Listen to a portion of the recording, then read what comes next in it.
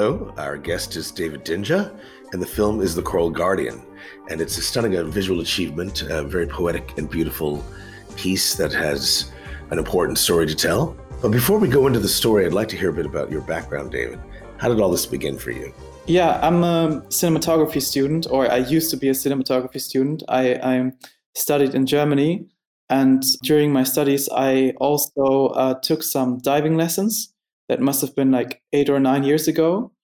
And I just fell in love with the underwater world, and I thought I might tell a story underwater and combine my cinematography skills with my passion for diving, and that's basically the inspiration for the film. And you had a relative who was involved with diving as well, is that correct? Yeah, half of my family is from Turkey. My father is an immigrant from Turkey, and he has a brother, my uncle. He used to be a marine biologist, and I visited him a couple of years ago, and he taught me all about diving, and so I got introduced to this whole new world, which fascinated me from the beginning. So describe the film for our listeners. Talk to us about what they're going to see. Okay, so the film, it's a short film, about 11 minutes, is about a helmet diver who had an accident 100 years ago. He got resurrected by corals which grew on his helmet. It's one of these old diving costumes that divers used to have back in the days. And when he got resurrected by corals, he's trying to look for an escape out of the ocean, but he soon discovers a coral reef, and he decides to stay and take care of it.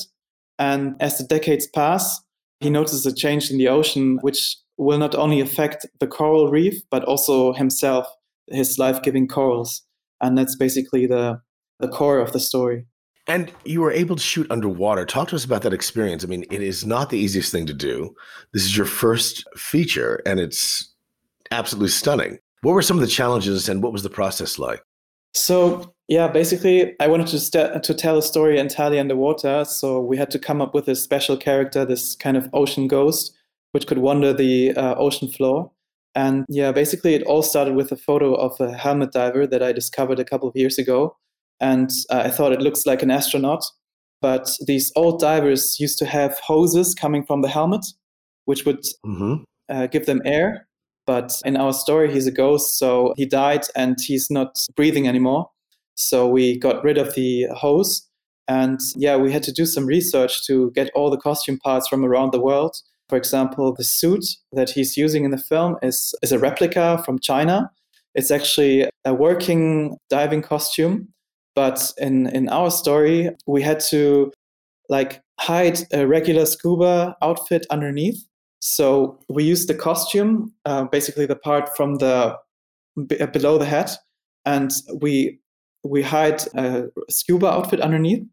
And we also found a diving helmet, which is actually a decorative helmet that he would put on the costume, and we would hide the breathing piece underneath. And also he was using a sort of metallic backpack where we hid the scuba tank inside. And so yeah, we kind of constructed this whole suit from all around the world, from parts from all around the world. And yeah, it was a special challenge because we shot this entirely underwater. So we needed an actor that could do the job. It's really hard to find someone as a film student that would go to Egypt for 20 days and would like be underwater for the whole time and have enough experience, especially diving experience, to shoot this film. And we were very lucky to have a friend who owns a diving base in Egypt. And just before his shift would start, in I think early March, he decided to come with us 20 days before that and play this role. And obviously, not many actors would also play a role where you can't see their face. So that's almost like a stuntman's job. I was going to say Yeah. the it is and it isn't, because the you wind up getting an incredible performance out of this Mhm. creation. It's quite remarkable what he achieved, what you guys achieved together, really. Yeah, thank you. The thing was, we never wanted to see a face behind the helmet because we didn't want the audience to relate to any age, gender, or race. So it would just be a human, so to speak. We're afraid that some people wouldn't really relate to this character because you don't have emotions. So we had to put in a lot of like body language elements to really show the character. and that was an experiment as well. Like you wouldn't even see the face of this guy. It's almost like the Mandalorian underwater, maybe. It is a bit, but it really came through. Yeah. And the concern and the emotion and the feelings really were very clear for me and very moving. Thank you. You know, I wanted to ask you, why Egypt? Why Egypt? Why did you choose Egypt as a place to shoot? Egypt was especially suited for this project because it wasn't that far away from Germany. It's like a 4 hours flight. And also what is special about Egypt and the Red Sea is that the corals are very healthy. So the further you move down to the south of Egypt, the more colorful the corals get. And we shot the film at a place called Marsa Alam, which is quite far in the south. And also what is nice is the part where we shot, or the places where we shot, were not too deep. So we stayed in a depth of around 12 to 15 meters. And that also allows you to still get some colors. As you know, the further you go down in the water, you lose more red. Otherwise, if you go even deeper, you would only get like a blue or greenish tinted image. And what I wanted to do in this film is to use only available light. So the whole scenes, all the scenes look very natural, and there's no artificial light, for example, like from the front that many underwater photographers use, which would tell you that there is a photographer in front of the character. So we wanted to stay in this shallow depth to still get some colors. And yet you still feel the magnificence of the sea. You don't feel like, oh, these guys are in 3 feet of water. I mean, you feel the embodiment of the living ocean that we love. I wanted to talk to you a little bit about the visual effects and what that process was like, because you must have had a very complicated pre-visualization. Can you talk to us about all of these steps and maybe describe them a little bit to the audience? Yeah, so basically we had to win a funding contest for the film to get money. And what I did is I tried to do some research on this topic, and I couldn't really find many films with a helmet diver. There's one film with Cuba Gooding Jr. I don't remember the title right now, but the footage wasn't enough to shoot to cut a mood trailer to show the funding competition. So I had to do a previs kind of thing in Unreal Engine. I used Unreal Engine to do a short animatic or teaser for this project to show people what we want to do underwater. And so I had to teach myself Unreal Engine for a couple of weeks maybe, which was a lot of fun. And I still like this tool because it allows you to show things quickly in 3D and real time. And from then on, we moved on to the shoot. And after the shoot, I did a lot of special or visual effects on this film because we, for example, needed the corals to grow on his helmet. Or Yes. I did some compositing to combine our footage with other real action footage of animals. For example, there's like a shot of the helmet diver dancing with the turtle. So I just combined 2 live action elements with each other. And also there's a scene in the end where we want to show that the ocean is on fire, so to speak. The coral bleaching is happening, this phenomenon that the corals die. And in reality, this is a process that takes multiple weeks, maybe. You can see this in a film called Chasing Corals. And we wanted to dramatize this effect of bleaching corals, visual effects. So we did add some particles to the scene to show the boiling of the water. And the cool thing underwater is that you always have a blue screen around the actor. So the keying part becomes quite simple. Like the further you move away from the character, the more bluish your image gets. Yeah. That's fantastic. So how long was the shoot? The shoot was, in the beginning, it was planned to shoot 20 days, but we lost 3 days due to a strike at the airport. Our costume got stuck just in front of the plane. We saw that the people didn't put the luggage into the plane because there was the strike, obviously. And so we were in Egypt, a couple of film students like thinking, oh my God, we have 20 days of all-inclusive Egypt holiday, but we have no costume. So oh my God, we wouldn't shoot anything. So we were really stressed, but we used the time to scout some locations. And then when the costume finally arrived, there was another issue with the helmet because our helmet was constructed so the actor could release it quickly if he has a problem underwater. If there's an emergency with this breathing apparatus, he could take off the helmet. But we used some magnets which weren't strong enough to keep the helmet on the costume. So we lost another 3 days trying to find out the best technique to do this quick release mechanism. And you must imagine that we were in the middle of the desert. It's like Mos Eisley in Tatooine, and there's no Home Depot store where you could just quickly go to and get some stuff to fix it. So our production designer had a bag of tools, and he was a magician, so to speak, and he fixed it. So after like 5 or 6 days, it was working well. Like we shot for 14 days, and it was running very smoothly. We were very happy because there were so many variables in this shoot. For example, there's a shipwreck scene, and not many people of the crew knew the shipwreck. So we were going in blind, but we were very lucky that we got the scene. And you found an actual shipwreck to use. Yeah, there's a shipwreck, or there are many shipwrecks in Egypt, and we weren't sure if this shipwreck was particularly suited for our scene. So we did a little scouting session, and the shipwreck is a little bit off the beach. So at this location, you have to move, or you have to walk into the water, and then you have to dive for like 20 minutes straight to reach the shipwreck. And what we used scooters. These are like DPVs, called diver propulsion vehicle. It's like a small torpedo where you can hang on to. And we used these torpedoes to shorten the distance. And you must imagine that we had to bring all the props and the costume to the place underwater. And we looked like a circus. We put all the props into like plastic baskets, and they were hung onto little balloons. So we pushed these baskets with the torpedoes underwater to the shipwreck, and then we had to shoot. Amazing. So Amazing. that was quite an adventure. Yeah. Wow. And how were the locals reacting to all of this show that they were seeing? Yeah, they were so nice. All the Egyptians were so nice, helping us, because you must imagine this is like a holiday place, like an all-inclusive hotel, and it's usually tourists that come to this place, and it's the same story all over again. They want to see the diving places and want to dive, obviously. And we were bringing in something new, something exciting. So they were very happy to have us, and were so supportive. Like one of them could fix parts of the costume, sometimes like teared away, like they were torn. For example, the gloves were torn sometimes, so they had to be fixed.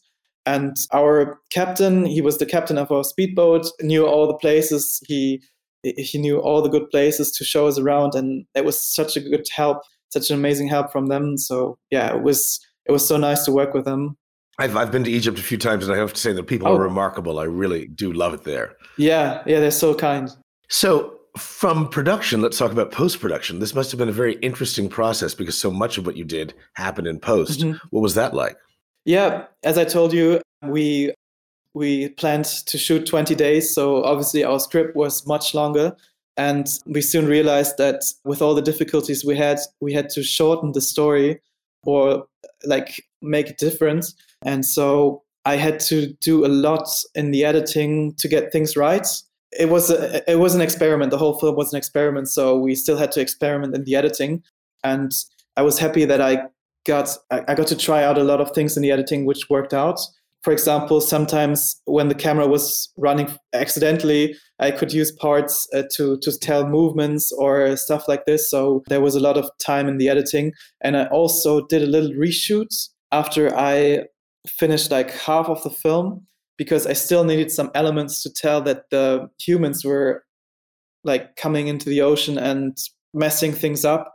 So I went back to Egypt for 1 week to capture some elements of people getting into the sea and like messing with it. So do you find that sometimes the obstacles actually create more opportunity in a way? Yeah, definitely. Yeah. I mean, nothing went according to plan, so they never do. No, nothing is as exaggerated. Like a lot of things went according to plan, but there's a lot of obstacles, as you said, that created new opportunities, and you learn obviously from them to deal with stressful situations. Or, I mean, it was sometimes kind of life threatening. Like we had to be really concentrated to keep everything safe. I mean, safety was the top priority of this shoot. And we had like 3 or 4 safety divers, and they always had to be in close proximity of the actor to help him if anything would go wrong. So especially in the beginning, we all knew nothing about how this would go, and we had to be very careful how we approach things and how we put on the costume, for example, how to put on the shoes underwater, who's doing what, and all this, because you could obviously ask nobody how to do it. So that was quite an amazing learning experience. That's incredible. So you really had to be surrounded by people that all had strong mutual trust, really. Yeah. And a lot of creativity. Yeah. So let's go back to the post situation. How long was your post period? Oh, the post period, because I was also working, was maybe 3 or 4 months. That was about the time that I put into the post production. What I did on this film, just on a side note, is I did everything in a program called Blackmagic DaVinci Resolve, which is primarily used for color grading. And the color grading aspect of this film was very important because I had to try out things with the colors so scenes would match. As you can imagine, we shot at different diving depths or depths in the ocean. So I had to find out quickly in the color grading which scenes would match so I could bring them together.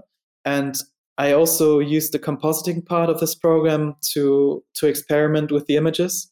So it was easy, or it was nice to go back and forth editing, compositing, and color grading. That was a challenge as well, yeah.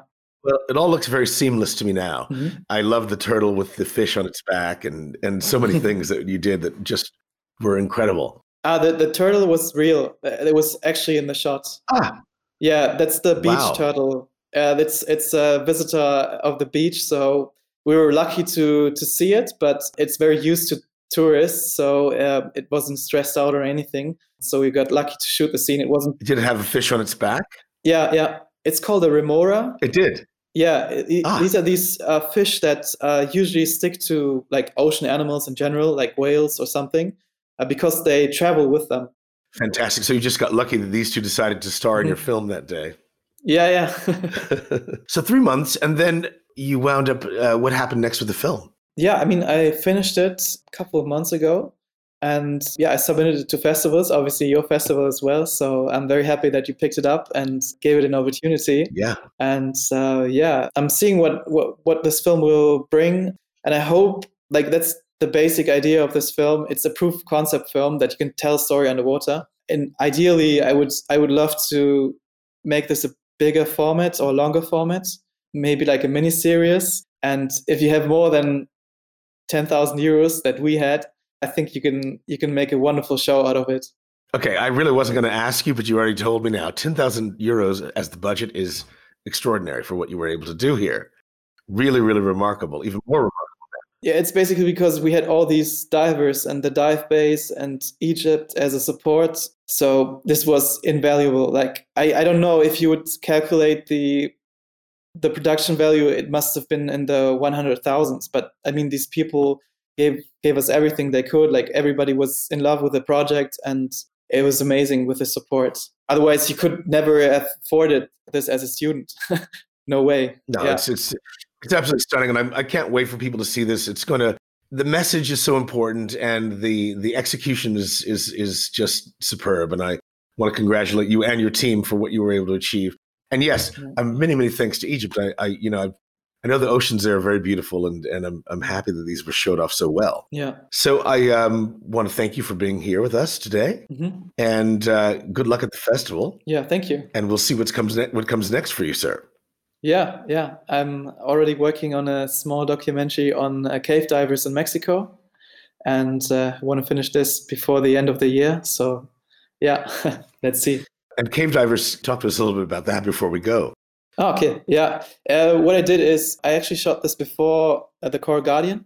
I went to Mexico, Yucatan area, the Yucatan Peninsula, and I have two friends who are cave divers, and I accompanied them through the training process of becoming a cave diver and what it takes to navigate in the caves. And what they actually find underwater in these cenotes, they're called, these underwater caves that are sometimes connected. They're in the jungle or underneath the jungle, and sometimes people find one entry on one side and another exit on the other side. And what we also did is we shot relatives of the Mayans that dress up in these costumes and reenact scenes from past times. And they used to have ceremonies in these cenotes. So I want to combine these ceremonies with the cave diving, so the past and the present, so to speak. And yeah, it's going to be an experiment as well. But yeah, I'm very happy with the footage. I love your inspiration. I love the things that are making your mind active. You have definitely a very unique pathway. And I look forward to seeing what comes next from you. Yeah, thank you. Well, thank you, David. It's been a pleasure. And I look forward to more work from you, sir. Yeah, thanks for having me. It was a nice interview. Thank you. My pleasure.